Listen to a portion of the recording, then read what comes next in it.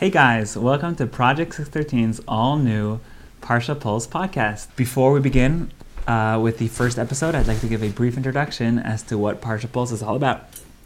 So the Torah, the 5 books of Moses, are divided into Torah portions, and every week synagogues all over the world read one of those portions. It's a yearly cycle, and the festival of Simchas Torah, which we just finished, is the celebration of the end of that cycle and the beginning of a new one for the coming year. The word in Hebrew for that Torah portion is Parsha, and that's what we're referring to when we say Parsha Pulse. The idea is that no matter where you are all around the world, whether you're in Australia somewhere, or even France, Algeria, Mexico, no matter where it is, if you walk into a synagogue, they will be reading the exact same portion as their counterparts on the other side of the world.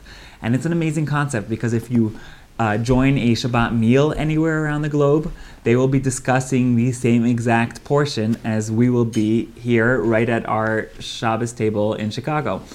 So the idea behind Parsha Pulse is to allow you to keep your finger on that pulse that's pulsating throughout the entire Jewish world, and whether you happen to be a guest at someone else's Shabbos table and would like to be able to be involved in the conversation that's going on, or if you happen to be hosting your own Shabbat table and would like to initiate some meaningful conversation, this podcast is perfect for you. So what we're going to be doing is just taking 3 or 4 minutes a week to give a brief overview and summary of that week's Parsha, and then we will be giving a brief insight into that week's Parsha.